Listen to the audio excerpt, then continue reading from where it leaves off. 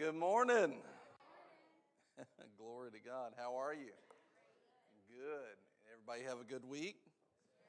Is anybody ready for fall? Was it a little bit warm? No? I saw at least one day where the humidity was like 96%, and I went, oh man, I don't like that at all. So that's not my favorite. So here we're going to have to get smiles on everybody's faces. Let's see. I'm just taking count here. Okay, ready? Good, good. Awesome. All right, good, good. Okay, all right.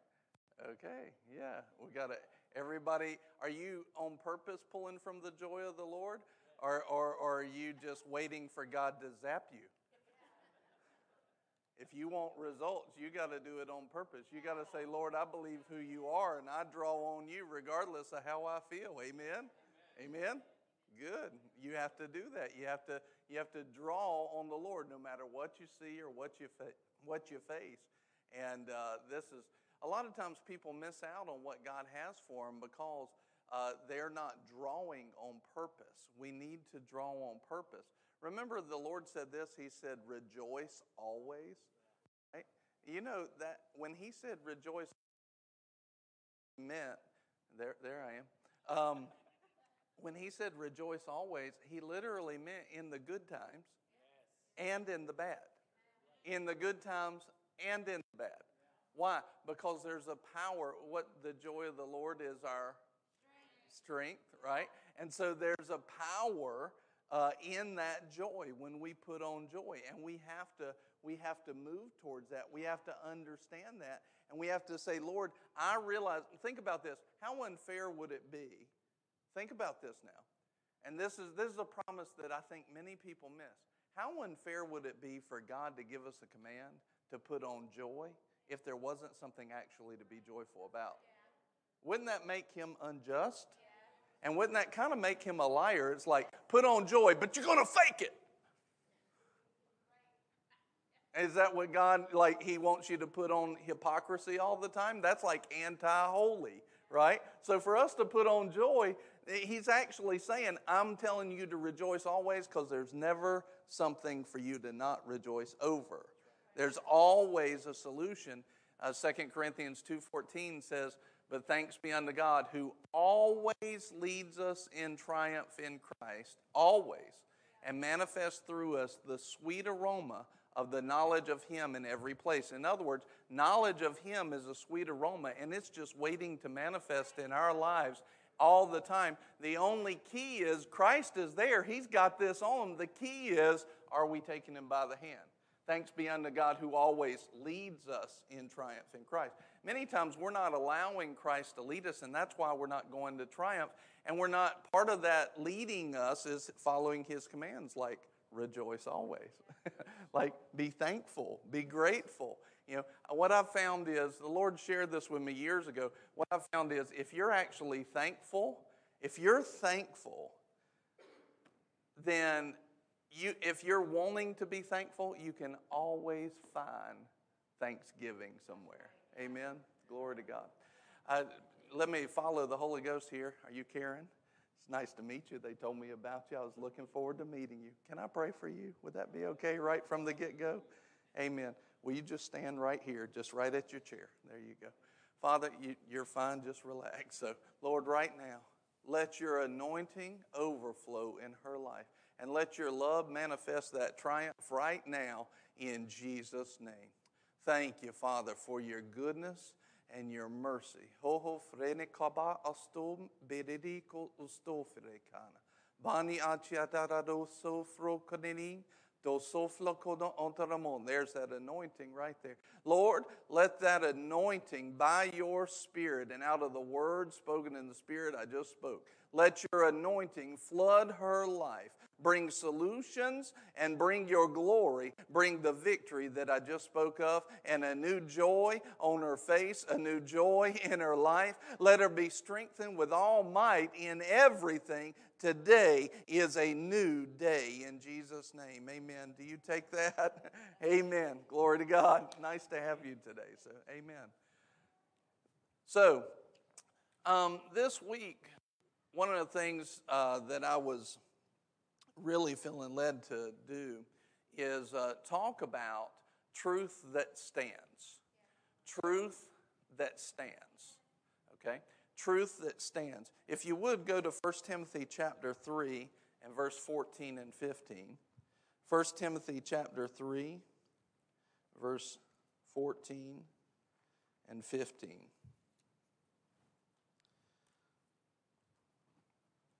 Now this is Paul writing to his spiritual son Timothy, who was a pastor. And you see that Paul is giving Timothy some instruction. One of the things that he tells Timothy is, don't let people despise your youth. I think you could actually read into that and say, no matter where you are or where you've come from, don't let yourself be despised. And this is what he was telling Timothy. It's not that he's telling Timothy to fight against the people that despise him. He's saying, don't let the thought that they despise you, if they do. A lot of times we think people despise us when they really don't. But he's saying, don't let that thought get in you, Timothy. Don't let it get in you.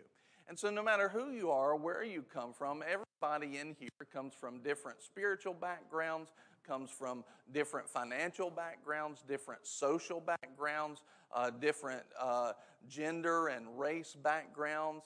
There's so many different areas and places that we come from. Don't let the despising or the seemingly despising thought come into you. In other words, people may treat you wrong, but God will uphold you. God will protect you. God, if you believe in God and you go after Him and take Him by the hand, God will protect you. Even when it looks like they've done you wrong, God will get it repaid to you. You see? And this is just the thing. So it doesn't matter what I see or what I face. I've learned I'm not going to let that despising thought, like I'm despised, like I'm, woe is me. When you get into that place, you really hurt yourself, because what you start doing is you start looking at your physical surroundings instead of who you are in Christ. Don't let that despising thought that I'm despised, that people are treating me wrong, that they're doing it wrong to me. Don't let that get in you. But here's why. Forget about what the people said. What does God say about you? Did you know that regardless, I could have all the enemies in the world that could call me an idiot and a heretic and all that kind of stuff, but God said something different. God said, I love you with an everlasting love. So even when the devil brings a thought of despising against somebody, even when the devil brings that, I can look and see what God said about me and say, that doesn't matter as much as what you say, Lord. I mean, Nicole shouldn't say all those things about me. I understand, but she doesn't. She loves me. Don't. Some be like, oh my gosh, the pastor's wife thinks that about. No, she doesn't. I gave her Christmas in July. How could she do that? So we had this weekend, we turned the AC down. Probably not the best thing to do. Sorry, Matthew. Well, we turned the AC down in like 96% humidity this week. And we dropped it as cold as we could get it, turned on the fireplace, turned on the Christmas music, gave out some gifts. Why? Because I love it all the time. No, she loves Christmas, and that was what the Lord told me to do. So it was a great weekend. We had a lot of fun. I actually walked out of the house. I hadn't walked out of the house since Friday, and I walked out of the house this morning. I'm like, dang, it's still summer. It's still summer out here. And so anyway, even if people despise you or they think that you're too young, they think you're not anointed, they think whatever, don't let that get in you. Don't let it get in you. Stop letting it get in you. God said something different. And half the time, that's just the devil lying to you anyway. Those people ain't thinking about you. They're thinking about themselves. More than half the time. It's not even you they're thinking about. They generally don't give you more than an inkling of thought in the world, for sure. Now, the church should be different, but a lot of times people ain't thinking about you. They're thinking about them. They're thinking about them. And we're like, well, they just think I'm this and that. Like, they weren't thinking at all.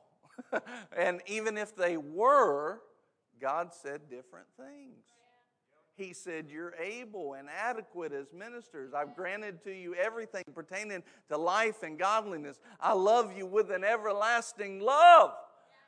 Everlasting love. I've got good plans for you to give you a future and a hope, not for calamity. God never has plans for your calamity.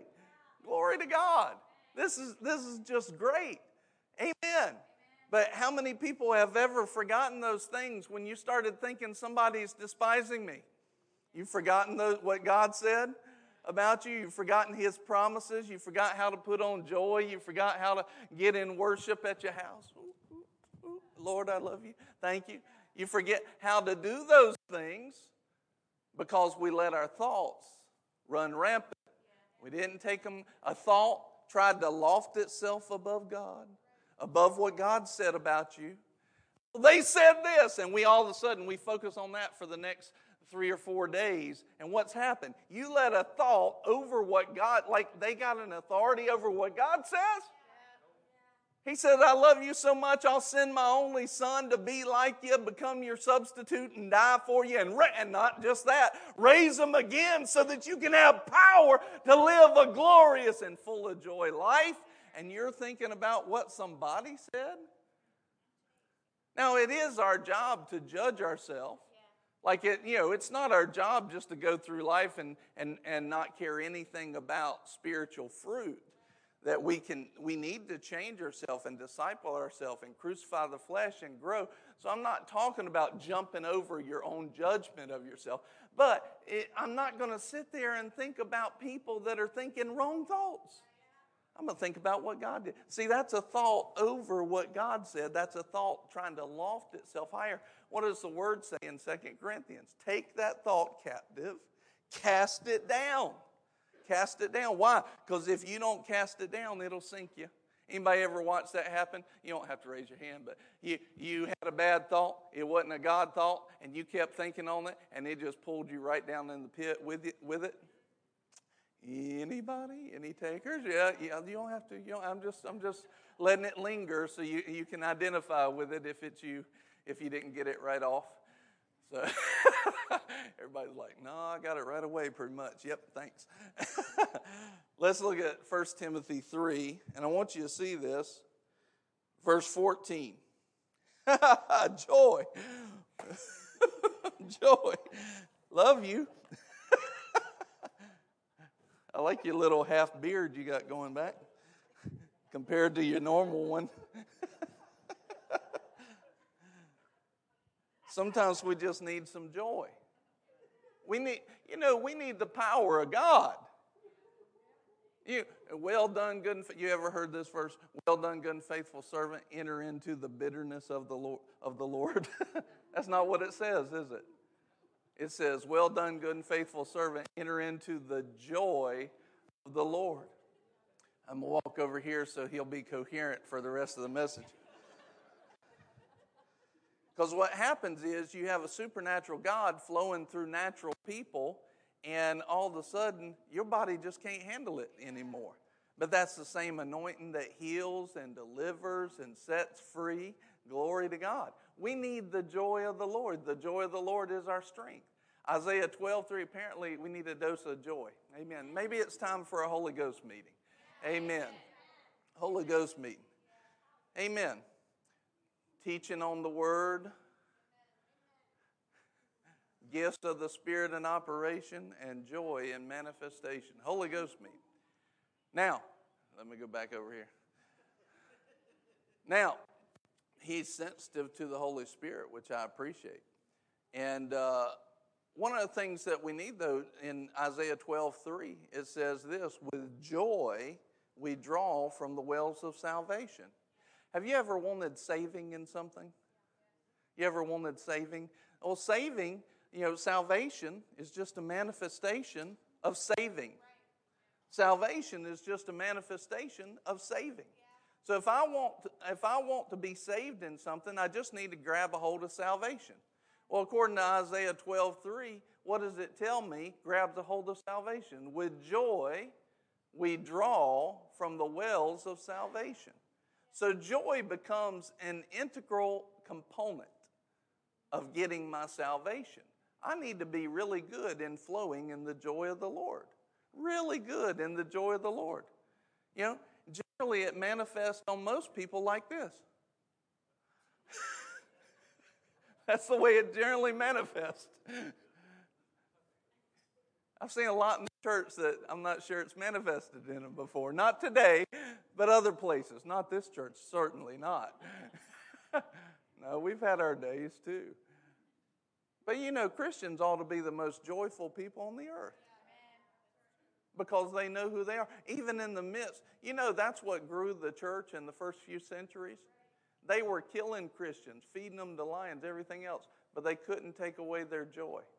They couldn't take away their belief. They were so strong in their belief that people were like, whatever it is that they got, I want that. And they would give their lives for it. They couldn't steal their joy. Man, in the American church today, you can steal somebody's joy just by not talking to them when you walk in the church. Good Lord. Good Lord, help us. Right? You can steal somebody's joy just by telling them a doctrine that they never knew about in the Bible. Well, you know everything that's in there? You know it and you know what it all means? You mean there's a chance that you might not know something? Some preacher get up, preach something. I don't understand that. They'll flow in something. I don't understand that. And somebody's joy will just leave them. Choo! And it was God, but we've been taught to think and believe certain things. And then all of a sudden a preacher operates in what they actually need to solve a problem.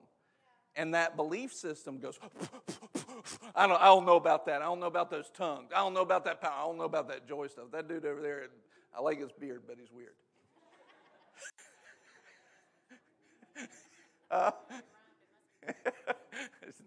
Nicole said, it rhymed. It must be true.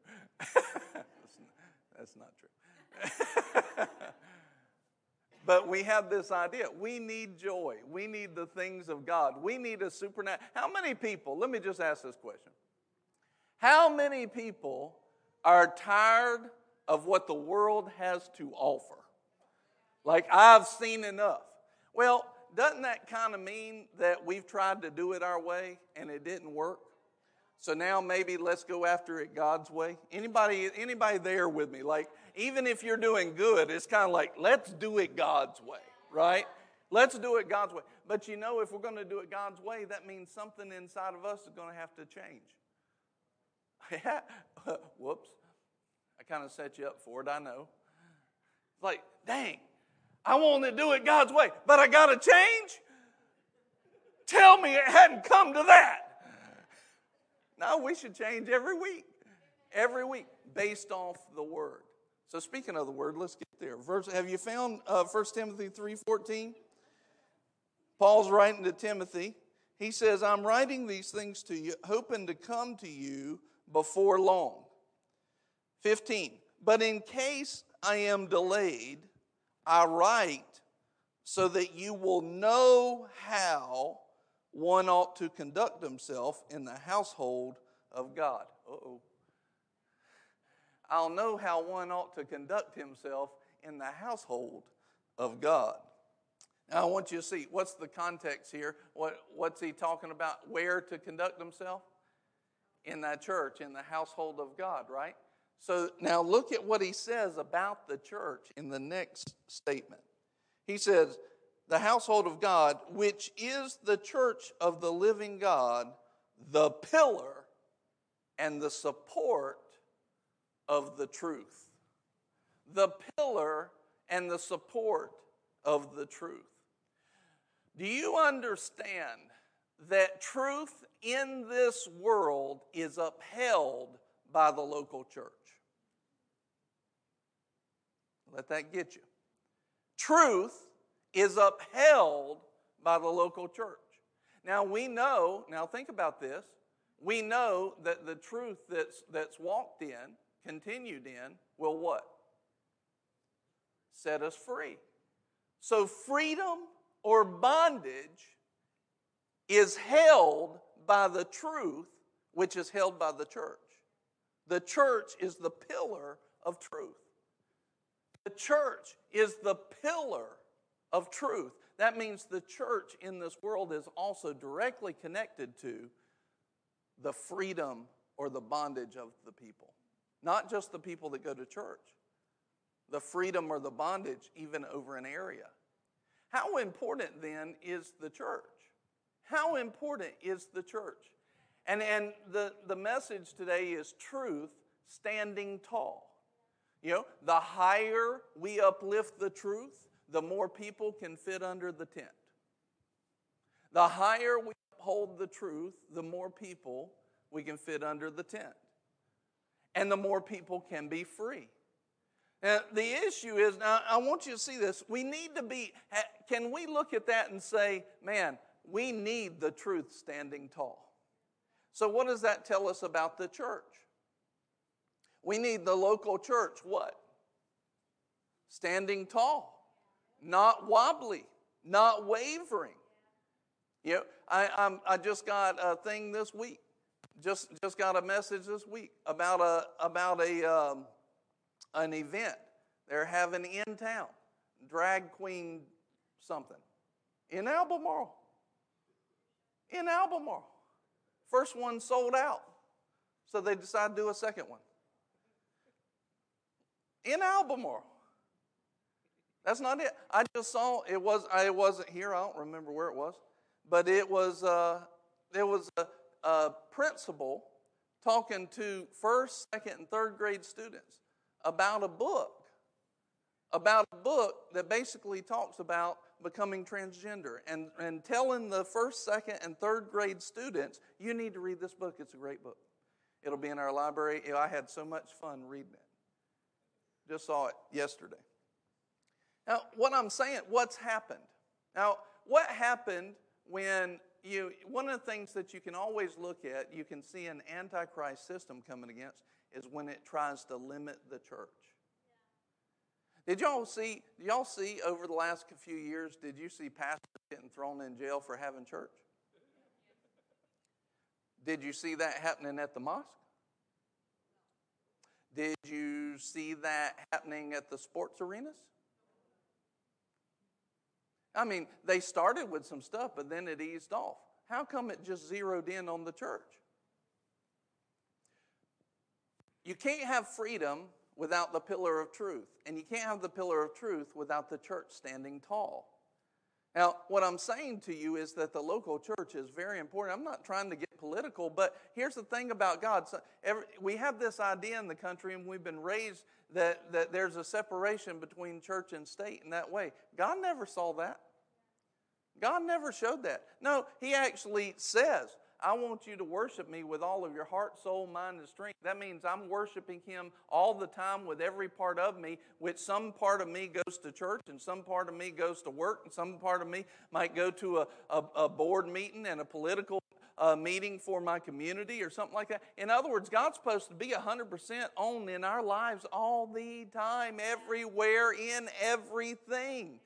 That's the problem, is when you try to let God be in this one but not be in this one, now what happens is the truth falls down in that area and people start moving into bondage.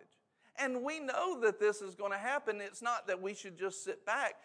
We know that the world is going to get darker and darker and darker. In Isaiah it says, darkness and deep darkness comes on all the people. But that's where he also says in chapter 60, he says, arise, shine. In other words, let the light of God and the glory of God come out. We need the local church to shine and be in truth. Now, some people will take that and they'll run with it politically, and they're like, everybody, and I'm not saying this, but here's what some pastors and some people believe we ought to do. Everybody, let's run down to the school board meeting and stand up for this. And they get belligerent, and they actually get in battle mode, right? They think that's their spiritual warfare. They'll go run down and fuss with people at the school board, but they won't come for prayer. We don't fight in normal ways. And, we have this idea. Do you know why? It was interesting to me with all the lockdown that happened. We had when Easter came. Now, what is Easter? Easter is the celebration of the resurrection of our Lord, who gave us eternal life. Anybody happy about that? Anybody happy that you don't have to go to hell because Jesus died for us and rose again? Because if he would have just died and not rose again, we'd still be going. But because he rose again, I'm happy about that.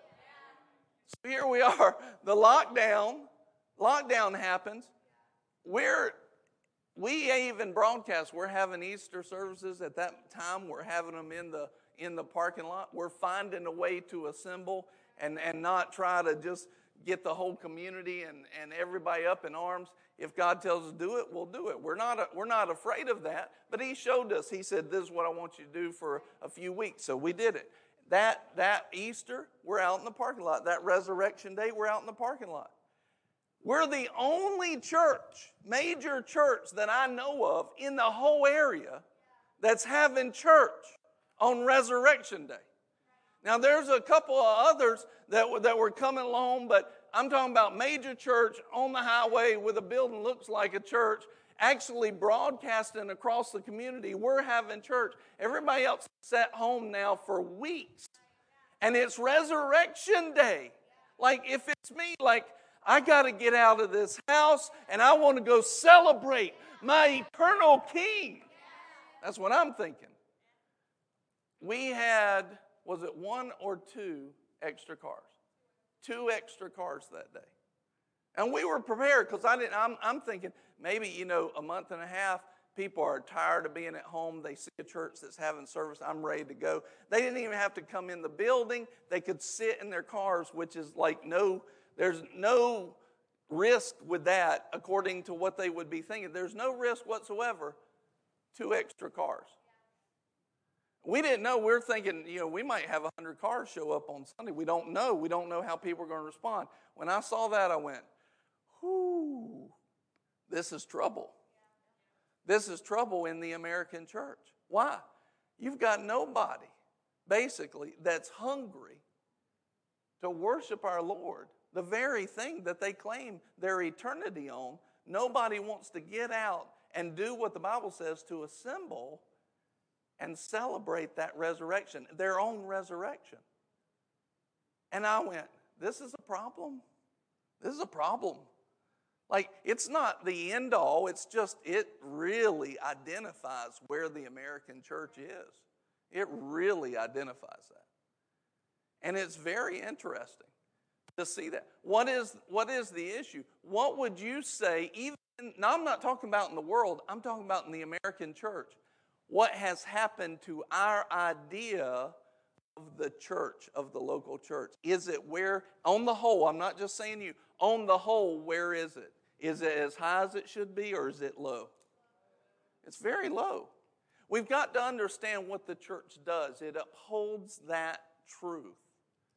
It upholds it. It's supposed to be upholding that all the time. And so, if you know Scripture, if you were the enemy of God, what would you attack? Oh man, I would attack the church.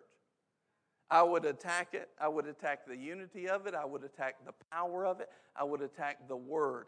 Those are 3 things that you see that the local church must uphold to be that pillar of truth. The Word of God, the unity and love of it, and the power. And the devil comes against those things all the time. See, we have this idea, I started this a second ago, we have this idea that the local church goes and fights spiritual battles by showing up at the school board meeting. And there's times that you may go do that. I've gone and spoken at them. But here's the thing. That's not the only way. You know what one of the best ways you can actually be the light in a dark world? Carry yourself like a citizen of heaven. That means full of the Word, full of love and unity, and full of the power of God. I watch as people in churches will get so political and man, they'll go raid a school board meeting and as the church stand up and cuss in the middle of it. I mean, it's like, what? I don't think that's right. Like something in me just says, that wasn't supposed to happen. I've watched it happen. Stand up. And it's like get so fired up to go do these things, but when it comes time to change themselves and live like Christ, they're like, amen, preacher, good job, but keep doing the same thing for 20 years. We've got to be what God calls the church, not just our idea of a social club carrying some momentum because we got extra people and we can motivate people to go do something. How about we carry the Word of God? It's in us, the truth-giving Word of God. We carry it all the time. We carry it. How about we carry the love and the unity everywhere we go? Everywhere we go, somebody does something to you and you're like, you're not necessarily standing there and waiting for them to slap you all day long. That's not what Jesus, if you read the full context of the word, that's not what he's talking about you. But you don't get offended because they got one good slap in. You don't get offended. If I could tell you the number of times we've been slapped spiritually, I can't even keep up with it. Generally on a daily basis. I can't even keep up with it.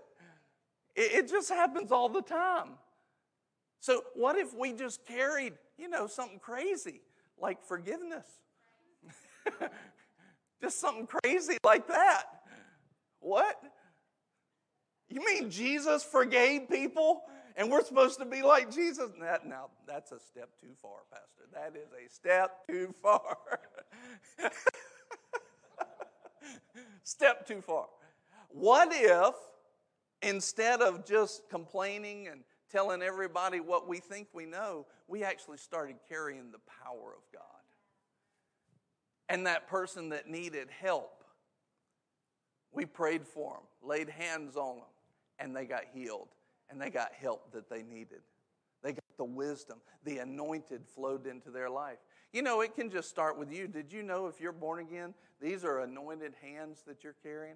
And you're feeling, I'll do it quite often actually. I need something, I need some extra help from God. I'm like, Jesus. You can pray for yourself. Start anointing yourself. A lot of people won't do that. They'll just sit at home and complain and, be the anti-joy. What I call lemon face. It looked like they're eating on a sour lemon all the time. I'm holy. You can sound like it. What if we actually were the pillar that God called us to be? Look at this, Hebrews 10, 23 through 25. Hebrews 10, 23 through 25. What happens if we become the church that we're supposed to be and we don't let anything rob it? What happens if Boomerang as a local church becomes the pillar of truth that it's supposed to be, and we don't let anything rob that? What happens? What happens is it becomes a place where people step into and the problems drop off their life. What happens is the people that are dealing with poverty or a lack of abundance, the abundance just jumps into their life because the church is upholding the truth. The people that come in, they've got no hope whatsoever. All of a sudden, it becomes a light, a beacon. You ever been lost in the dark and you don't know where you are, and then all of a sudden you see a light? You're like, civilization. Hope comes in you. That's the beacon that the local church is supposed to be. But that doesn't mean that only I'm supposed to carry it. If I'm here every week going, rah, rah, rah, you can do it, and I'm lifting you up and I'm upholding you all by myself, this is going to get old real quick. You're going to be like, he preaches the same message every Sunday. But what would happen if, I know, something crazy. I walk in, and by the way, I spoke with the mayor of Troy this week. If you don't know, we're planting a church in Troy starting this year. It was awesome. We had a great meeting, a great conversation. What if I come in from Troy? I just preached over at Troy, and I come to Albemarle. Yeah. Actually, it'd be more like this because Johnny's driving. And I walk in, and I walk out that door, and this place is lit up in the glory. Whew. It's like, oh, I don't even know if I need to preach. Man, the anointing's flowing. There's expectation. The Word of God. Everybody was studying their Bible that week. The hope of God got on them. The anointing's flowing through believers. And then my only job is just to direct it, like not control it, just, Holy Ghost, what do you want to do here? And the power is flowing, and the love of God is flowing. Do you know what happens? The gets lifted higher. The love of God goes higher. The light shines farther. All of a sudden, you can change a region. You can definitely change families. But this has to be a reality. We got to stop letting it be a theory.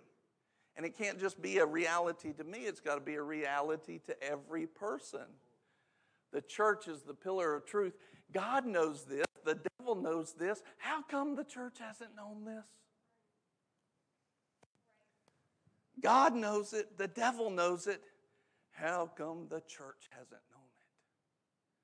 Truthfully, they haven't known it because they hadn't gotten in the Word and they hadn't taken that stuff seriously. But it's time for that to change. I think y'all are serious. Look, you wouldn't be at Boomerang if you weren't serious.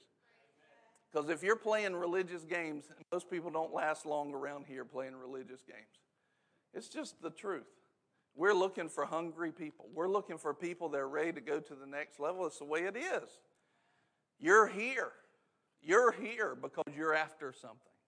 I'm tired of average. I'm tired of the status quo. I read too much about a good God, a loving God, a powerful God, a big God that loves me with an everlasting love, and I'm ready to walk in it, and I'm not going to take no for an answer because I know it's truth. And so you're here because of that. But look at, understand that all of us come from backgrounds probably where that wasn't the case. Odds are the vast majority of us don't come from a place where the church is actually being the church. So that means even what we think we know, we have to allow it to be changed. Hebrews 10:23. He says, I am writing these things to you. Oh, excuse me. I looked at Timothy again. He says, let us hold fast. Let us, first of all, hold fast. Verse 23 through 25. Let us hold fast. Now, just hear that part. Whatever we're about to learn, let us grab it and not let go. How many people have ever heard a message similar to this, like this? If you've been in Boomerang, you've heard messages like this. Would we say that we've appropriately held on to a message like this? I can answer no. No, I can answer no. But we have a command by the Holy Spirit through God, hold on to this message. It says, let us hold fast the confession of our hope without wavering. You know Bible hope means joy, confidence, and expectation. Joy, confidence, expectation. It says, let us hold on to this hope without wavering. Don't you know the devil is going to try to come into your life like you're shining, you're going to church, you're so excited. I done found me a church that's on fire, it's moving in the love of God. And my dance is a little off this one today. And don't you know the devil's not going to sit there and be like, oh man, you're so excited to be at this new church. Man, the power of God's flowing through you, seeing all this great stuff. And he's going to be like, well, just have fun then. No, that's not how he works. He's going to come and he's going to try and shake you out of that, block you from that truth. Like, I'm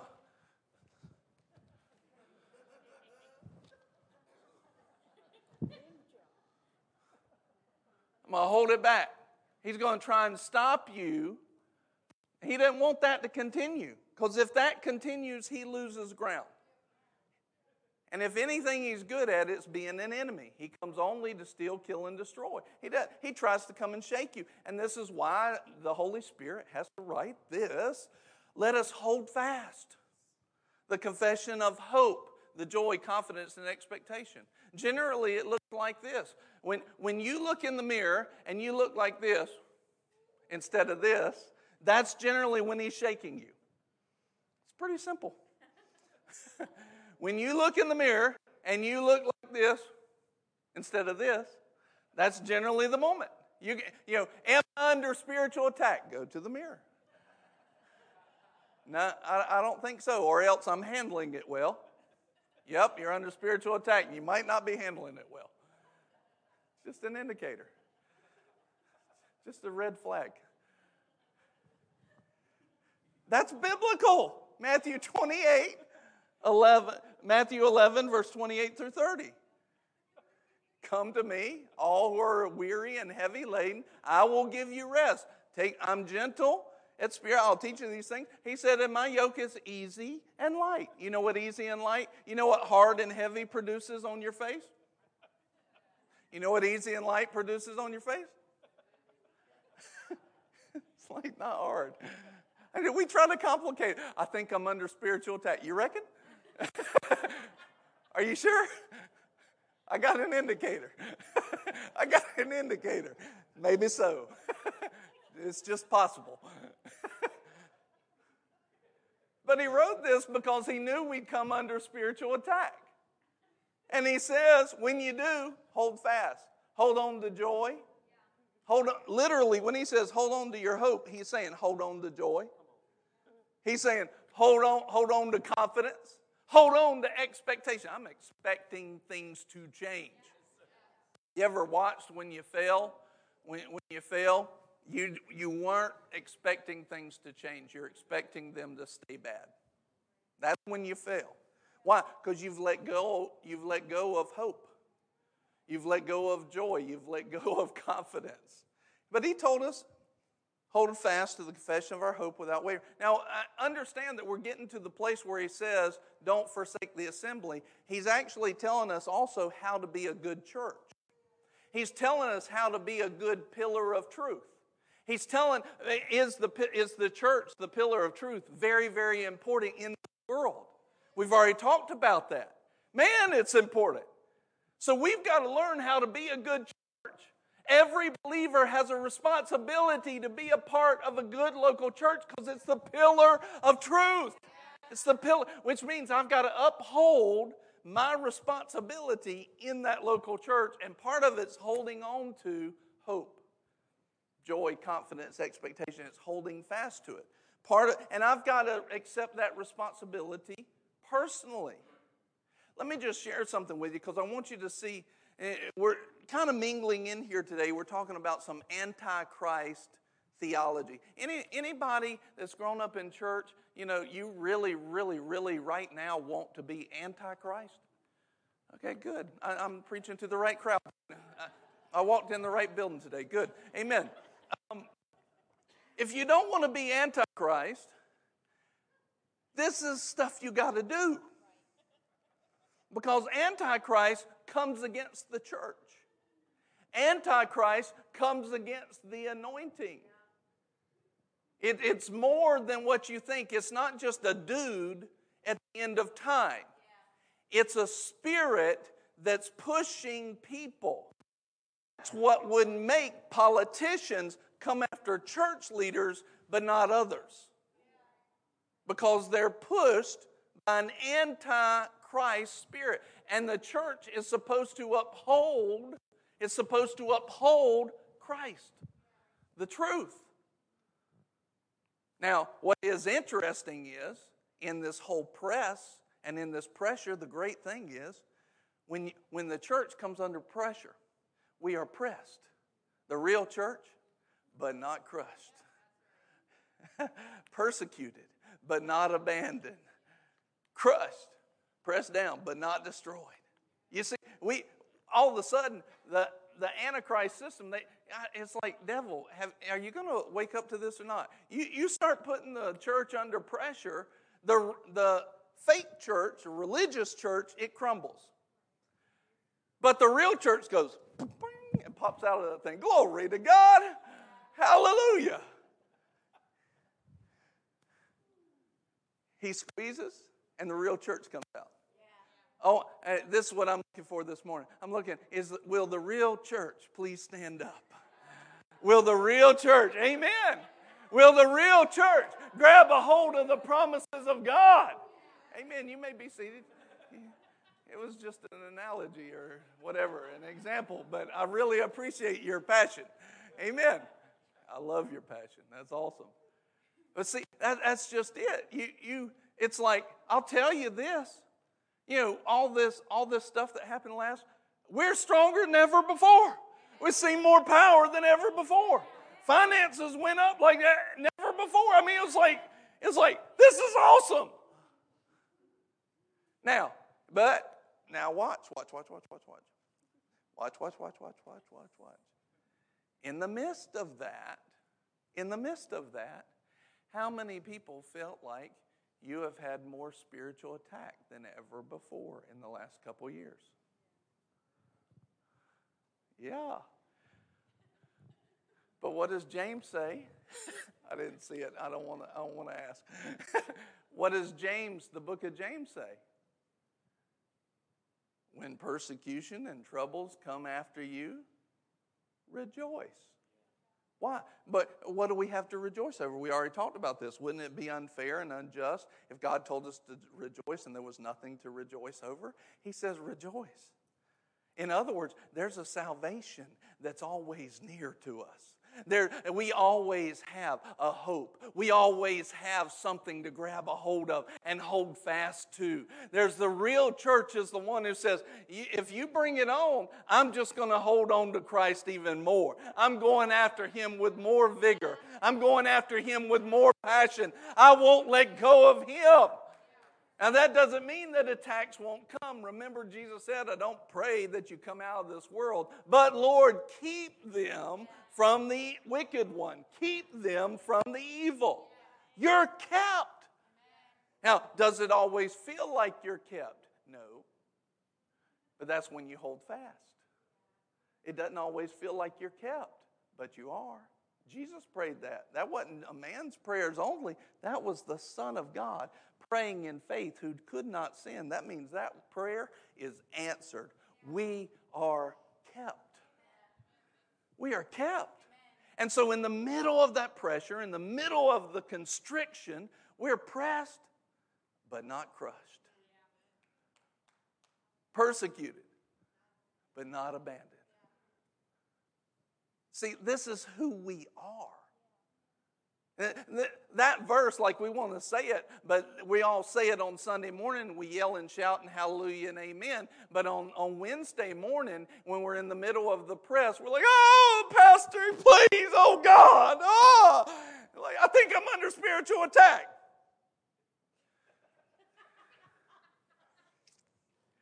I think you might be too. I just got an inkling. I got some spiritual discernment. Just got a little bit of spiritual discernment going on. Yep.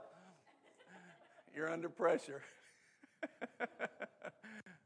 And so, see, all these life group leaders that have started answering the phone calls, they're all like, oh.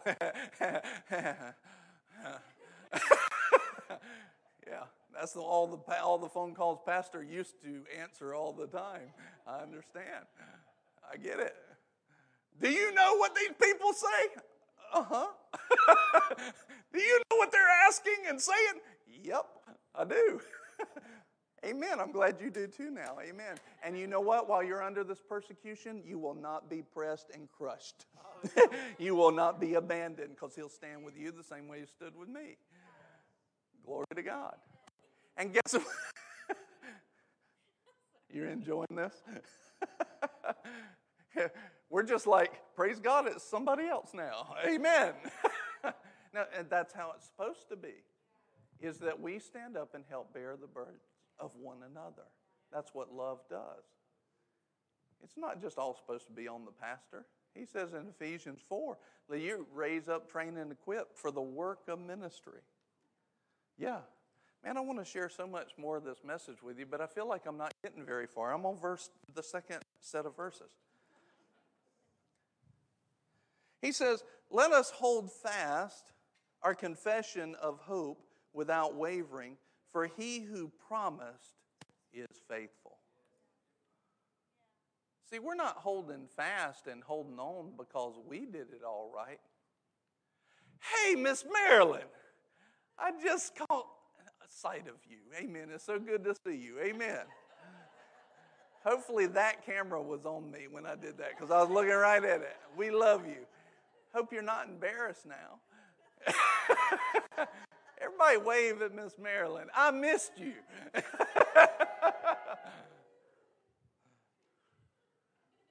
My eyes have only gone past the third row up until this point. I just started preaching to the back rows.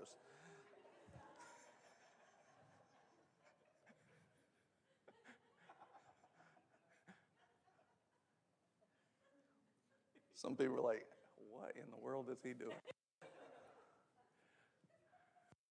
Flowing in the anointing. Flowing in the anointing. Who knows? Maybe Barrett needed to laugh like that. I don't know. Maybe the Lord knew what she needed, and that did it. And there it is. Now she's got healing. That's how it works. We're not holding on to hope and holding fast to hope because we got it all right. My goodness, if that was the case, we're sunk. We're done, right? If it's all what we have, we're done. We're holding on because He's faithful. Do you know what that means when it says He's faithful? That means He will never, ever, ever fail you. Ever. Ever. Because when He says faithful, it's an absolute, and it's based on what real faith is. It's not our idea of faithful, it's God's idea of faithful. He will never fail you. Never! Does anybody grab a hold of that in their spirit this morning? He will never fail me. He will never fail me. If there's people watching online, put it in the comments. He will never fail me. He is faithful. He is faithful. Do you know He'll even be faithful in your teens? Isn't that something? He doesn't just wait till you get to be an adult before He's faithful. He'll be faithful even then. Glory to God. He'll be faithful as a kid. Goodness knows, He saved my life miraculously when I was a kid. He was faithful. If He hadn't have done it, performed a miracle, this preacher would not be preaching to you, and neither would this church be here. He performed a miracle. He kept me. We're kept. He is faithful, not based on us. Praise God, it's not based on us, because I've messed up plenty. I messed up so many times. Y'all don't want to know about it. Trust me, you don't want to know about all the times I messed up. Just like most of us here. But He's faithful. He's faithful. Amen. He says, and let us consider, look, now He's telling us how to do church right. Hold fast to the promise because He is faithful. Hold fast to the hope. Don't let go of it, no matter what kind of pressure comes on. Look at this. And let us consider how to stimulate one another to love and good deeds. That means, now watch this, we're not just stimulating one another to love and good deeds, we're actually sitting back at home considering it. Let me think, how can I do this better? How can I help Johnny walk in more in love and good deeds? How can I help Hannah walk more in love and good deeds? How can I help Miss Julie walk more in love and good deeds?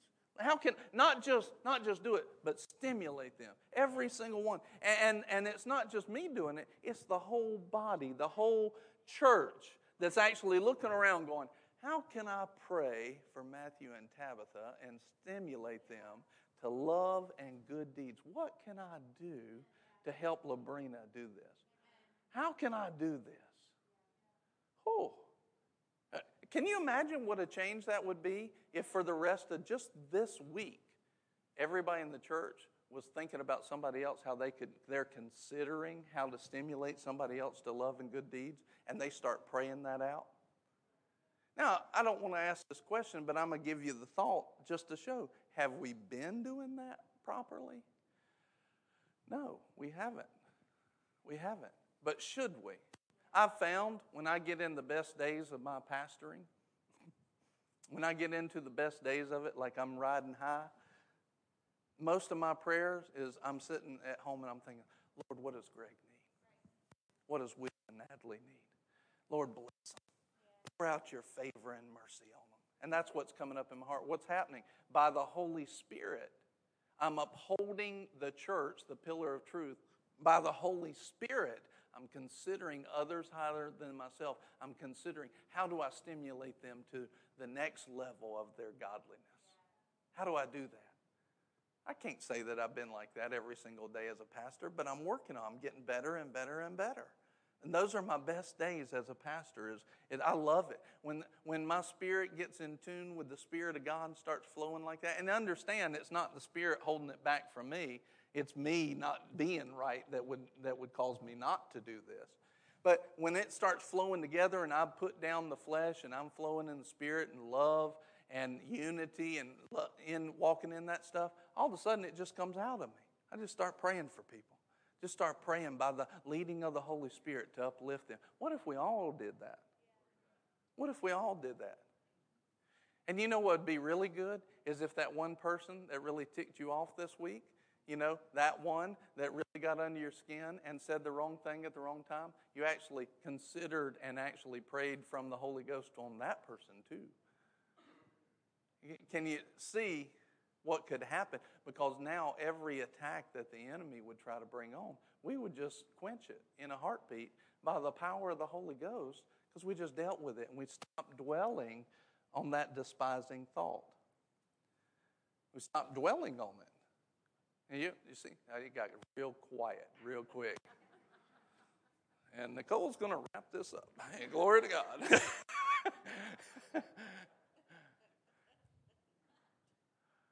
Now, can you see the attack? What's the attack? Is it on you personally? No. It's on the church. It's on the church. One of the things that came up to me this week as I was praying about this week and everything, the Lord said this. He said, Boomerang is in a time of momentum. I was like, glory to God. Because it's been a while. And one thing I've learned to look for and hold on to is a time of momentum. But I don't ever recall seeing a time of momentum come into the church that an attack didn't come against its unity. I don't ever remember it. And you have to realize that the attack is not personal. It's against the body and the vision of it. It's against the pillar of truth. And so we've got to be, if we believe in the pillar of truth and we believe in the church, we have to put down the personal and we have to move into God's glory. We have to understand, we got to hold on to that. Let us consider how to stimulate one another to love and good deeds. Do you know what a statement verse 24 is? Do you know what would change if the church would grab a hold of that one verse? Let us consider how to stimulate one another to love and good deeds. I'd be thinking all the time, how can I help Sharon? How can I help her business? How can I help her and Sherman's marriage? How can I help their finances? How can I help their health? How can I help their spiritual walk? How can I help their discipleship? We'd be just, you can see, it's like, how many people, think about this. Everybody close your eyes for just a second. If you found out that somebody genuinely, with the love of God, had you on their heart this morning and was praying for you a completely unbiased prayer in the love and hope of God, would it bless you? Raise your hand. If you found that out, look around now. I mean, it's everybody. That changes lives. We need it. Somebody calls and says, hey, I'm praying for you. Used to, people call and they'd say, hey, I'm praying for you. I'm like, dear God, what's about to happen? Oh, Jesus, yeah, like that's the way I would be. Now somebody said, hey, I'm praying for you. They're not praying just against an attack. They're just lifting me up in general and even praying off attacks. And so now somebody says, hey, I had you on my mind and I was praying for you this morning. I'm like, glory to God. Thank you. Thank you so much. I need it. I had several people actually reach out this week and say something like that. And I was like, I didn't know I was under pressure, but praise God for the prayers, Man, I need it. That doesn't mean I'm walking low. It can mean I'm walking high. Praise God. Some people, they'll be like, I've watched this in church. It's like, some people, they're like, hey, I'm praying for you. Why are you praying for me? You think I need your prayers? You think I'm going through something? Blah, blah, blah. I've watched it happen. I'm like, ah! And then it's like the next time Somebody wants to pray for them, they're like, dear God, I don't want to do that again. Like, don't take it so personal. You're praying for me. Glory to God. There was a guy, I've told this story before. There was a guy that used to go, was a friend of the family. And, in between the time that the Lord had called me to preach as an adult and the time I actually started flowing in preaching and a minister like I should as an adult, I was scared. I was scared of the responsibility of ministry. I was scared of what God might call me to do, and I didn't feel able. I didn't feel adequate, and I was scared. And while I was scared, it's like I'd run up to God, and then I'd be like, oh, I'm not ready, and run back. And then I'd be like, oh, this is horrible. I feel like dirt, and I need God. And I'd run back to God, and I'd get real close to God and be like, and you're going to preach. And I'd be like, ah! And I'd run away. And then I'd come back over here, and I'd be down and sin and condemnation. Be like, oh, Jesus, I need you. He's like, I know. Come back to me. I'm like, oh, okay. And I'd run back over, and then go, and now you're going to preach. And I'm like, no! And this period of time was a little shaky. And let's just say that. And so I go to my mom's church one day, and there was a guy that, in my opinion, I was raised aggressive. Let's put it like that. I was raised to break new ground and Marine and hoorah and, that's kind of how I was raised. And this guy was not so raised like that. He was raised less aggressive. Let's say that. And he was always very nice, but a little bit, it just felt like, maybe you could do more. Maybe you could be a little bit more aggressive. That was my thought.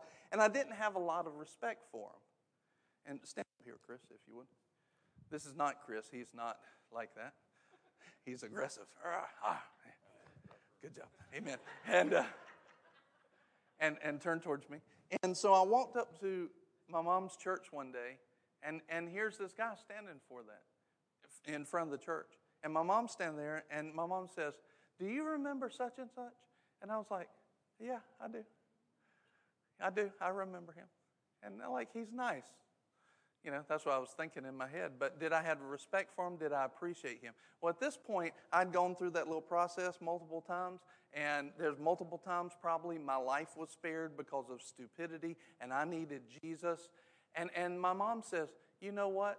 God had put you on his heart for years. He's been praying for you specifically for years.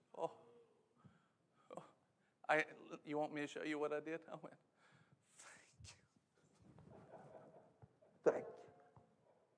thank you. I needed it. Thank you. I needed it.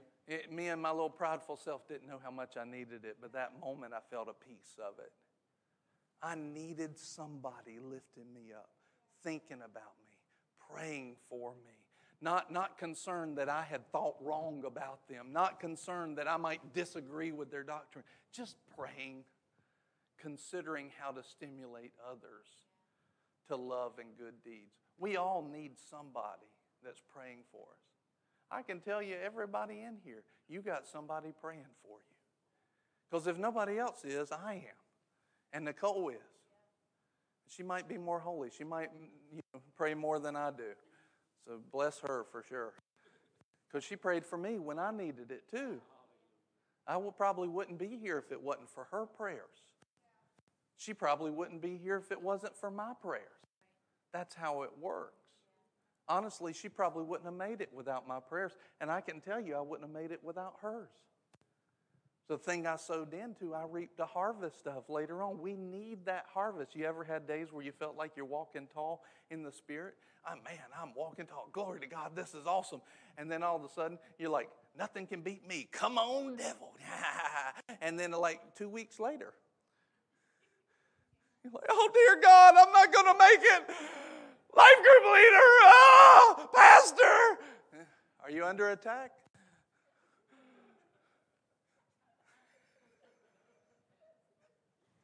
I think so. I'm discerning spiritually. I think you're under attack.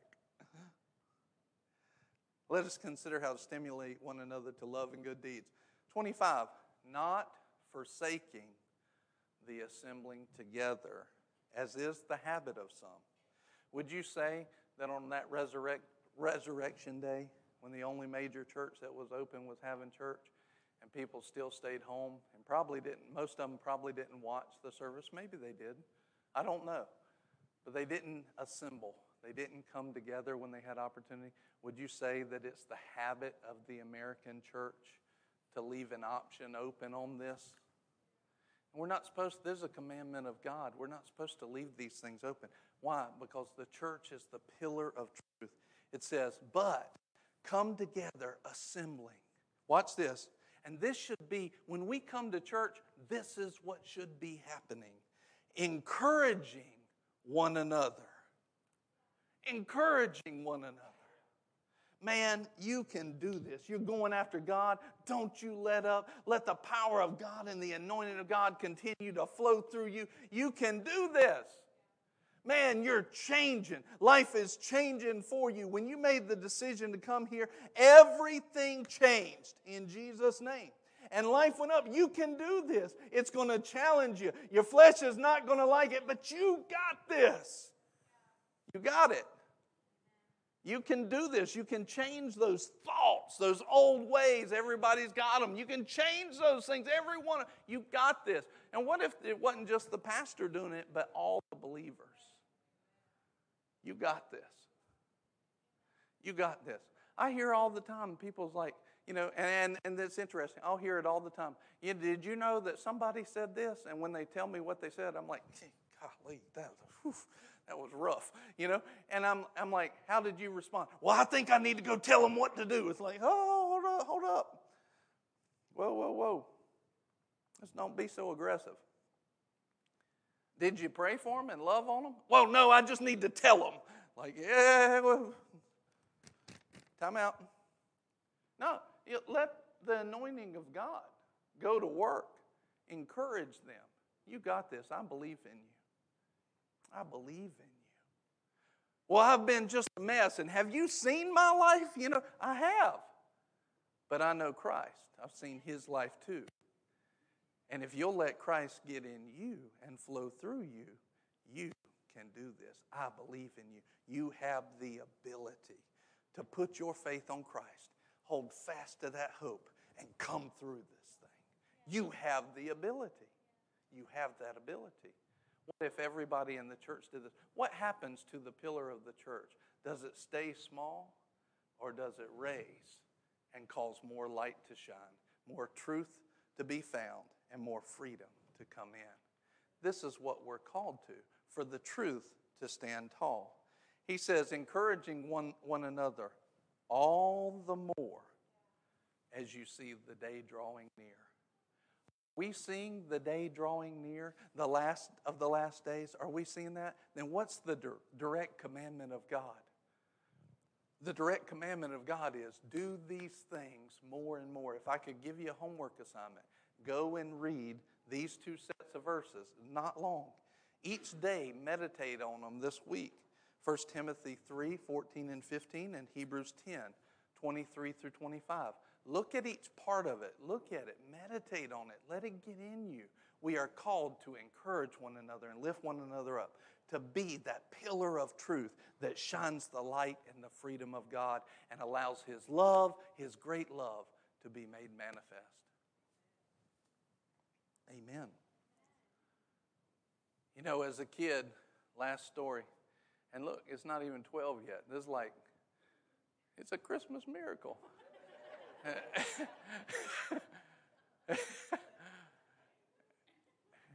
Christmas in July. Today's still July, right? There you go, amen.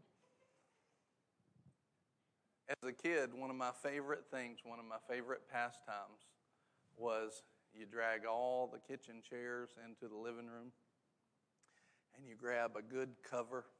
You don't generally want to grab grandma's quilt because the chairs can't hold it up, but you make this big tent. And then if you think out this process, engineering-wise, You set it so that there's a hole right to the TV so you can watch that while you're in the tent. Sometimes you think about that. You get better as you go along. But one of the great things is to make this tent and hang out in it all day. It's like your little domain. It's like all of that stuff. But if you got a big brother, the big brother playing the part of the devil. He comes along, and the first thing he wants to do is kick that chair out, and the tent comes falling down on your house. We got an enemy, and the church is the pillar of truth. And as long as it's standing as the pillar, truth is going to be there. Lives are going to change. Now, it has to be founded on the right things. It has to be founded on the Word. It has to be founded on love and unity. And it has to be founded on power. If you don't have power in the church, I would say you're coming close to not having a church. And I'm talking about healing and miracles and stuff like that. And that's not in every church, and that's a problem. Because he said that in the last days there'll be men having a form of godliness, but they've denied its power. Denying its power is not just saying I don't believe it exists anymore. Denying its power goes further than that. If I'm designed for power, but I have no power flowing through me, I've denied what should be. I've denied what could be. So we need power in that church too. So we need love, we need power, and we need the Word of God as its foundation. Not man's philosophy, but we need the Word of God. And the devil comes in, and he tries to kick that pillar out. And he tries to drop the tent, drop the protection from the corruption of the world so that truth is not there and the light of God's not shining. And he generally does it in such a way. Sometimes he'll try a big attack and stuff like that. But most of the time he just does it, and it's very effective. He just tries it on one person and another person and another person, and gets one person upset with another person, does all this kind of stuff. Or he just gets you and he wants you to not think on the Word and not think on joy and stuff like that. We can't allow that slimy, scoundrel, rascal to get over on us. We've got some momentum that's happening right now in this church. There's some spiritual momentum that's happening.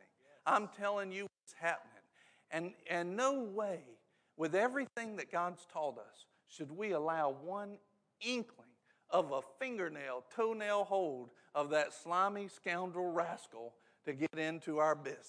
He's got no right here. The only way he gets in is if we let him. And we're not letting him, because God's called us to be a pillar of truth. Even if we didn't have this direct mission that we have in this area and in this region, as a church, we have a mission of God. We are literally on a mission from God. We are literally on a mission from God. And God's got a plan. And God has a vision. And God has somewhere He wants to take you. And the beautiful thing is, as He takes that body of Christ up, He takes you up with it. You get to go with it. You get lifted with it.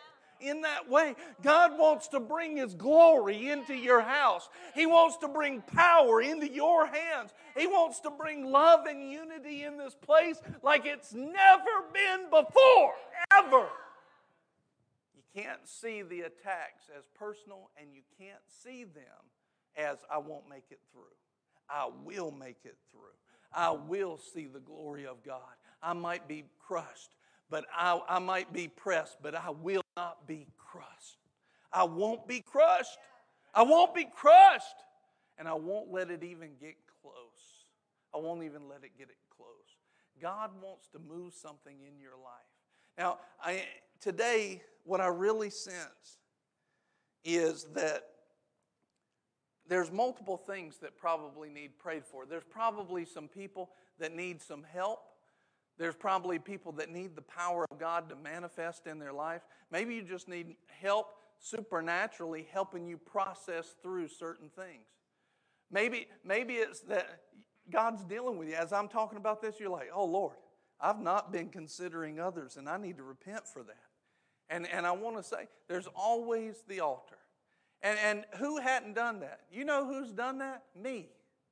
I've been the one who didn't consider others. I've been the one who got offended and ticked off at somebody. I've been that guy too. And when it's your moment to repent of it, just deal with it quickly and get over it. Get through it. Don't let it sit. Don't let it fester, because don't we all know, if you leave something like that, it just gets ugly. And it's a lot harder and a lot more painful to deal with. Just deal with it. So right now, I just want to ask you, you can go ahead. I just want to ask you, if today, Lord, I need to redirect some thoughts and thinking to you. Lord, I need your help in my life. I don't want to move like I have been moving. I need to change things. I need to turn some things around. And as I turn around, Lord, I'm hoping that you're standing there to help me. I need my fellowship with you on a different level today. I need to walk out those doors, and it's not the same. And I ask everybody to bow your heads for a second. If that's you, I want you to just raise your hand. Let me see it. I need your help today. Amen. All over the place. Lord, I need to walk out these doors a different person. I need your help. I want to invite those people that raised your hands, but not just you. Anybody. Lord, I need healing in my body today. I need healing in my mind. I need healing in my finances. I need the provision of God in any way. So the people that raised your hand earlier, or I just need prayer and I need God's help, I want to invite you to come down to the front right now. Thank you, Father. Thank you, Father, for your help. Thank you, Lord, for your help. And when I get prayer, today things are changing. Today things are changing. Thank you, Father. Thank you, Lord, for your goodness and your mercy. Hallelujah. I just want to invite everybody that's in here. I want to invite everybody that's in here. Just pray this with me. Pray it out loud. Lord, today, Jesus is the Lord of my life. Everything you tell me to do, I'm going to do it. Every command that Pastor Brian spoke today, out of your word, I'm going to fulfill it. And I'm going to seek to do it right in Jesus' name. And I believe you took my mess, my sin, on you to the cross and to the grave. And God brought you back to life, signifying everything that could hold on to me was broken so that you could rise up. It's no longer holding me down because of what Christ did. Jesus, I ask you today, baptize me, fill me with the Holy Ghost and fire to walk with you in Jesus' name. Amen. Glory to God. Just start receiving right now. You can even pray or sing. Just start receiving right now in Jesus' name. Thank you, Lord. Step one, step to the side. You stand here. Adamo, raise your hands. Supernatural grace and strength in the name of Jesus. Let your anointing come on him and flow through him like never before. I see supernatural help that God directed for me to come and get it to you this morning. In the name of Jesus.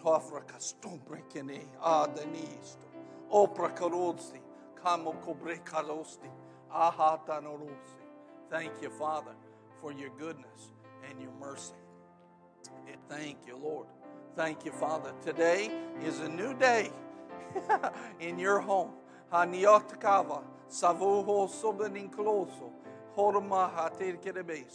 Say, Lord, I'm yours. I hand it all over. I'm yours, and I'm never going back. In Jesus' name. I'm not afraid of not making it. You'll help me.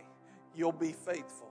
And you'll take me by the hand, and I'll take you by the hand, and we're going to triumph. In Jesus' name. Lord, anointing, fire of God. Fill him from the top of his head to the soles of his feet. Overflow him, Holy Ghost. In Jesus' name. Ating tozo sovrakaramo. Fru atane, fresh fire and filling of the Holy Ghost in Jesus' name. A fresh power and anointing of God to lead your house, to be the man that God's called you to be. Let it be in Jesus' name. More redemption, more restoration, and overflow. And joy of the Holy Ghost overflowing. I don't know if I've told you this before, but I saw it again. I think I told you before. I see you going around your house and the joy of the Lord hitting you and laughing and just joy. And you like got no other reason other than God is good. And He brings joy and adds joy and fills me with joy in Jesus' name. Supernatural, in the name. When I lay hands on you, whatever it is you need, you draw that from the Lord. Lord, I draw your strength. I draw your anointing. I draw your healing touch. I draw those finances and the overflow in Jesus' name. Raise your hands. In the name of Jesus. Yep. Clarity come now in the name of Jesus. What to pick up and what to put down in Jesus' name. In let the mind of Christ come in the name of Jesus. Glory. Lord, say, Lord, I receive. Oh, I receive. Yeah, you do. You do. In Jesus' name. In Jesus' name. Oh, in Jesus' name. Baradinkodre keremoso. Aramosobi. Aramosomoba. Anakanamoso. Gerebesa baha karamoso. Shobrobo. You don't have to jump back up and catch. I don't know if you're going to be able to do a good job anyway. No, don't raise your hands. Start receiving right now. The Lord's pouring out. He wants to pour out on your life like never before. It's coming. It's on the way. And it is manifesting now. Jesus. It's manifesting now. And supernatural wisdom and grace to run that race in Jesus' name.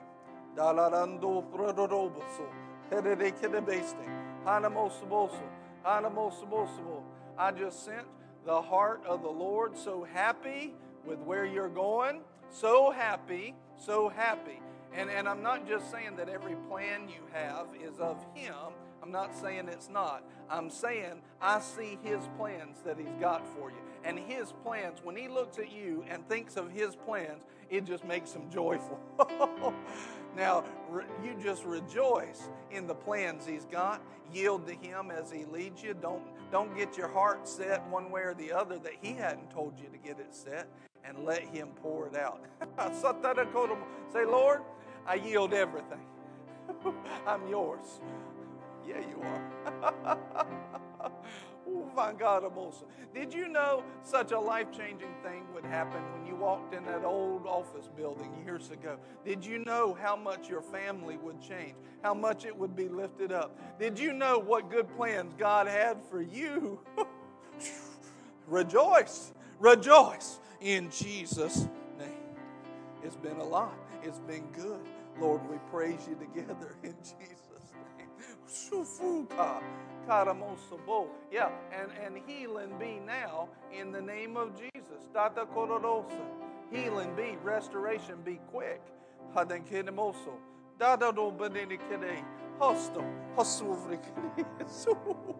Glory to God. Glory. Glory to God. Glory to God. You can step this way just a little bit. Actually, step right between them. I saw them getting stacked up over there. Lord, supernatural help now in Jesus' name. I know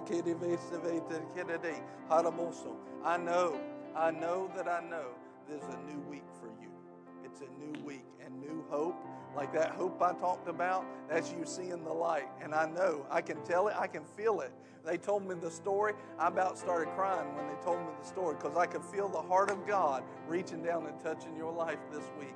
Now, huh? Yeah, amen. You can have it. Listen, God, I'm not the one who saves you, but God will pour through in that way. Here's what I want you to do. Lift your hands to the one who does save you. Just say, Lord, I receive your love in Jesus' name. Say, I rebuke anything that's not of you. I let go of it. Any thinking, any action, anything that's not of you, I have no part with it in the name of Jesus. I release it and I receive your goodness and mercy in Jesus' name. Anointing of God, break every yoke that would try to come against her in the name of Jesus. Break every yoke in Jesus' name. Now I'm going to stand here for just a second. Let that anointing flow. You just keep receiving.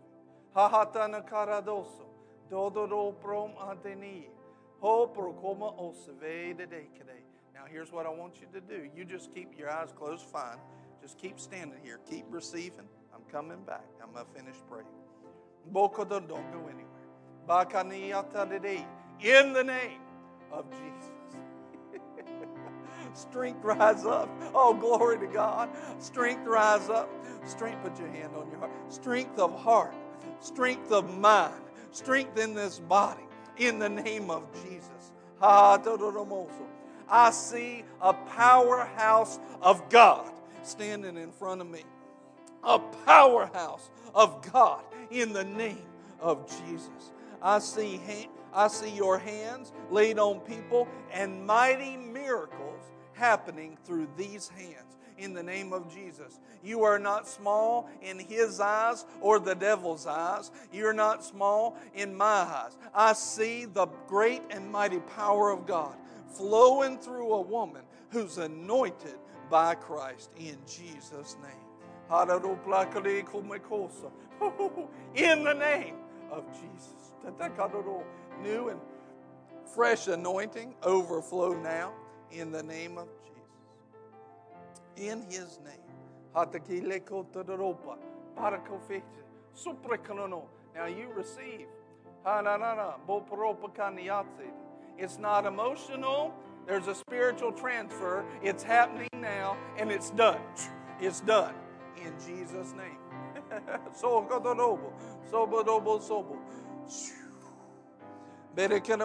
You're not alone. You're not in it alone. You're not by yourself. You got people considering how to stimulate you to good works and good deeds, to love and good deeds. They're praying for you. They're lifting you up. You have friends every day, every minute of every day. You are not alone in Jesus' name. Now just receive that help.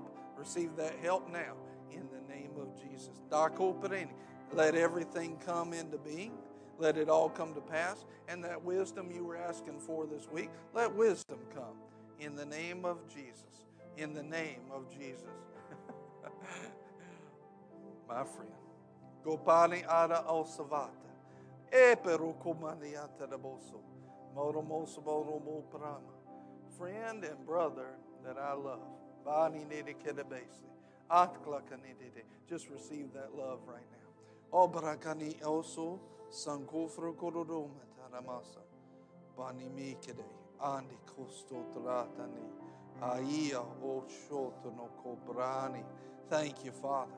In your name, Lord, we yield to you and we walk out everything that you have for us, not being held back by anything, small or great. Lord, let them be strengthened with all your might and your glory. In Jesus' name. In Jesus' name. In Jesus' name. Overflow. Complete it, Lord. In the name of Jesus. In the name of Jesus. Complete it. Complete it. In Jesus' name.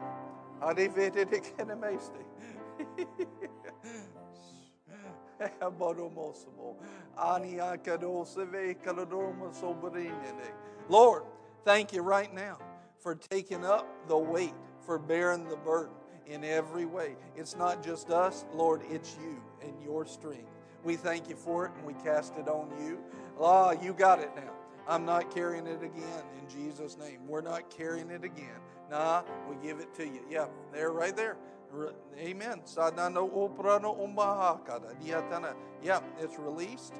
Thank you, Father. Say this. Say, Lord, I lean on you and I don't pick it up again. Glory to God. Good. Hallelujah. Not yours anyway. You're not anointed for it. He is. Did you hear that? Yep. In the name of Jesus. In the name. In the name. In the name.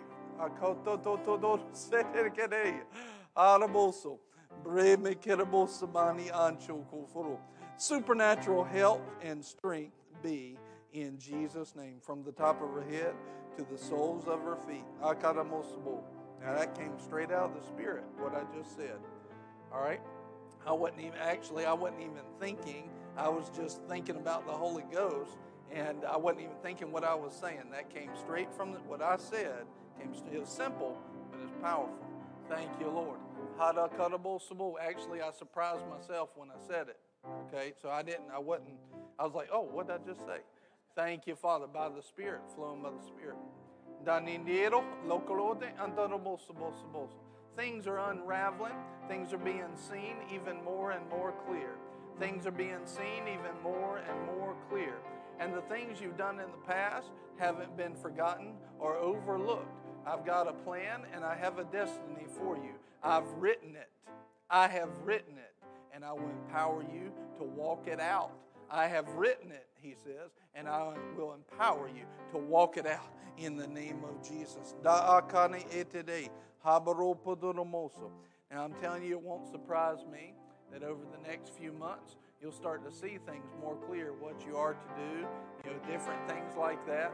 I think you were right when you said we're supposed to be here, and all that. There's a tie there. There's a covenant connection. What does the Lord have planted on? I don't know, but He does, and He's written it, and He'll make it clear, and it'll be awesome. We'll communicate as we go, and we'll know what the Lord has. Amen.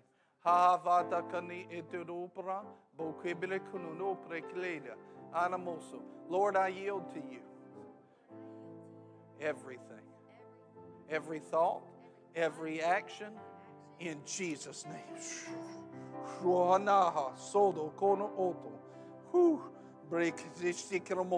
From top of her head to the soles of her feet. Say, Lord, I yield everything to you in Jesus' name.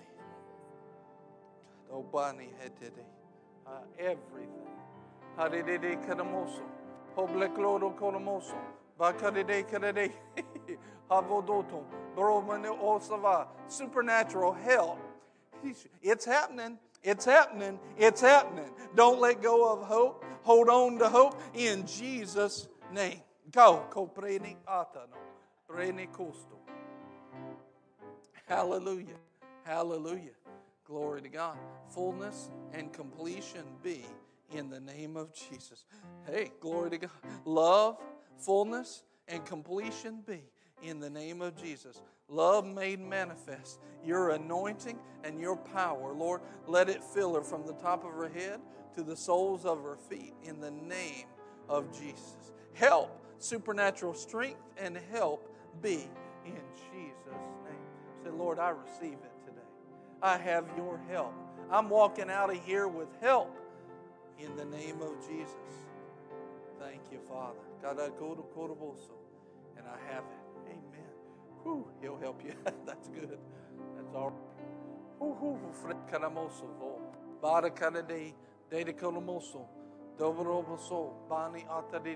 In the name above every name. So be it. In Jesus' name. Bana ofrede kanamosabo.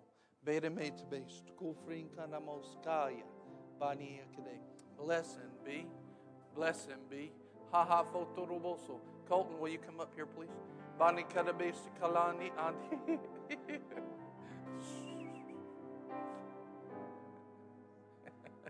You know that statement? You got to get a skip back in your step, or what is it? Something like that. Anyway, what I saw was like that. You got to get a laugh back in your speech. You got to get a joy back in your speech.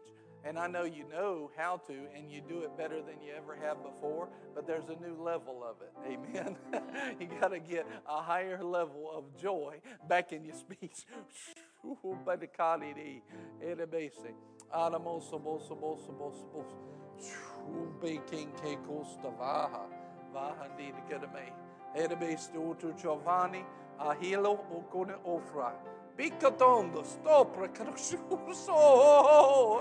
Joy and grace of the Holy Ghost overflow in Jesus' name. Ha ha batanamoso. Banamoso. Just lift your hands. Lord, help them right now today. Help them in everything and in every way. Lord, take him to new places as he runs his race. Thank you, Father, for your mercy and grace. Down, cut it. Supernatural help for you right now. Do you take it? Say, Lord, I take your help. I'm not doing it by myself. I take your help. And I release my own handling of it. In Jesus' name. In Jesus' name. Bakodobopani, haha kadofadekadede. Harabinlo, raise your hands. Harabumbaredabo, Lord, I'm yours. Haradikaradanamoso. Danamosoboso. Sobrama atakaramosi. Bedameste. See, as you yield to him, just like you're yielding to me right now, things are in place, but he'll straighten them up, and he'll make it perfect, and he'll show you his way. Thank you, Father. Lord, I yield to you. Make it your heart's cry. I yield to you every day and every hour. Thank you, Father, for helping me. You are faithful. In the name. Thank you, Father, for your goodness and your mercy. Thank you, Father. Shobrakani etikanamoso. Kodoboso vatanamoso boso mom andikinini atana atarodusoso. Now, you keep coming up in my prayers. So andaramasava, you're in a season of transition. And part of that transition, I'm not just talking about an earthly or a physical transition, but your mind and the way you have thought for the vast majority of your life has to shift. And it has to, hear me, it has to go to another level. It has to go to another level. It has to. It's not you handling it by your own. It's him. It's him who's faithful. It has to go to another level. And it's not been like horrible. It's just it has to go to another level. When you get, when you get up to 210 degrees, that last less than 1% turns on so much power that it would send steam engines across country carrying great loads of cargo. But that last percent, it wasn't a big deal, it was a small deal. But man, did it make a difference. It's like that day that the Lord said to me, you're not having any fun. And it was like he was saying, you're not in joy, you're not putting on joy. He said, you're not having any fun. And I was like, you're right. I made such a simple switch in my thinking that day. You're right. I will have fun. I'm having fun now. Literally, in a split second, my whole life changed like that. And it seemed small, but it was huge in its enormity and power. Lord, in the name of Jesus, empower him to step into that next level and that new thinking in Jesus' name. In the name. You have to. Thank you, Father.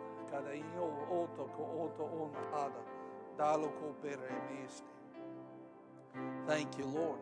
Thank you, Lord. Dakavidi and Dekanamos Baho, Bropamani also Bakari, Yotaroso, Balusvi, Vandokoba Istoko, Ramba Avaki Istuni, Vrandana also Droboso, Danamo Sobodobo Sope, Didikini Kasiki, Lo Otana Esivaha, Mona Obrama Ataraboso Bopadi. You've not arrived, but it is next level. It's time to give a fight to the devil, but you got to get serious and get rid of the flesh. Thank you, Father, for giving her this rest in Jesus' name. A rest. You don't have to work it out or fight it with the flesh. You use it by putting faith and walking out that rest.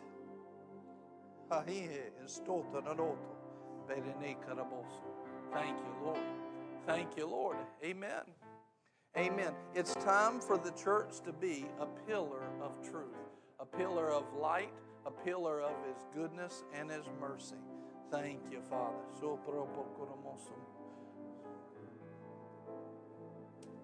Amen. Can I pray for you? That'd be all right? Is that okay, Mom?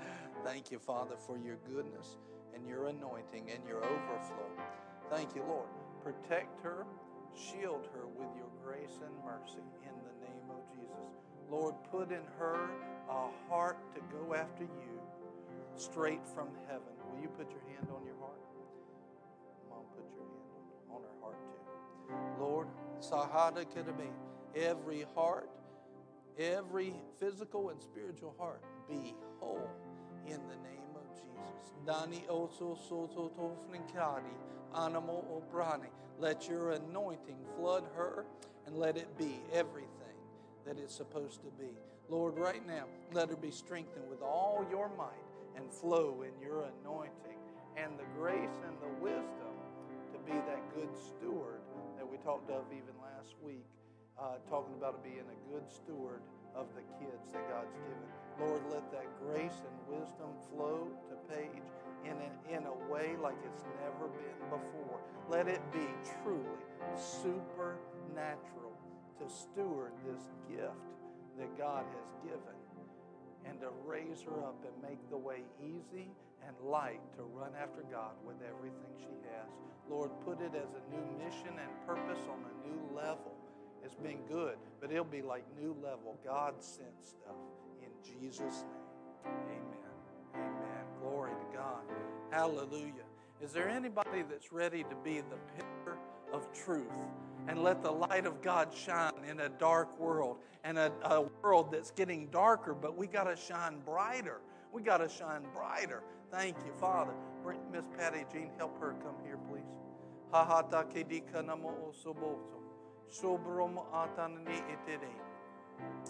Kayayando operenemo. Just stand there in front of this chair. Hahadidi kororo otoromosovo. You feel that? Takalosi beyond lotani. Just raise your hands, close your eyes. Lord, I receive. Yeah. In Jesus' name. Body, be well. Thank you, Father, for your light that illumines the health of her body in Jesus' name.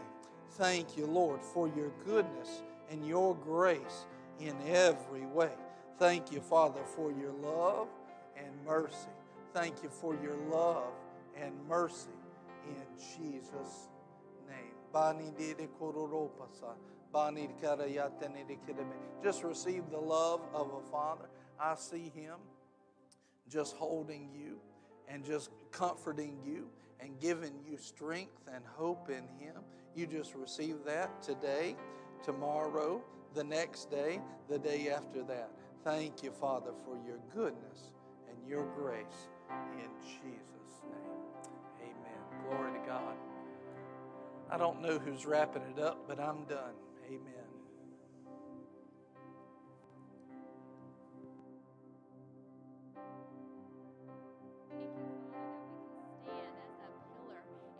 As the church, Father, thank you that you have given us that hope, that joyful, confident expectation, and we walk out of here today with that joyful, confident expectation, bringing it to the world in Jesus' name. Amen. Amen. I'm going to come out here a little bit. So I know that we shared some of the announcements earlier, but we have Impact starting back up soon. It is an amazing opportunity. The anointing is in the teachings. And so if you're interested in learning more about that, go talk to Barrett or Pastor Nicole within the next few weeks. Also, we have youth group tonight. Me, Buddy, Johnny, Marky, we're going to be there. So grades 6 to 12, make sure to be there too at 4 p.m. And if you want more teaching and preaching just like this, we have our daily Lunch Plus broadcast at 11:30 on YouTube every weekday. So be blessed. Have a wonderful day. We love you guys. Love you.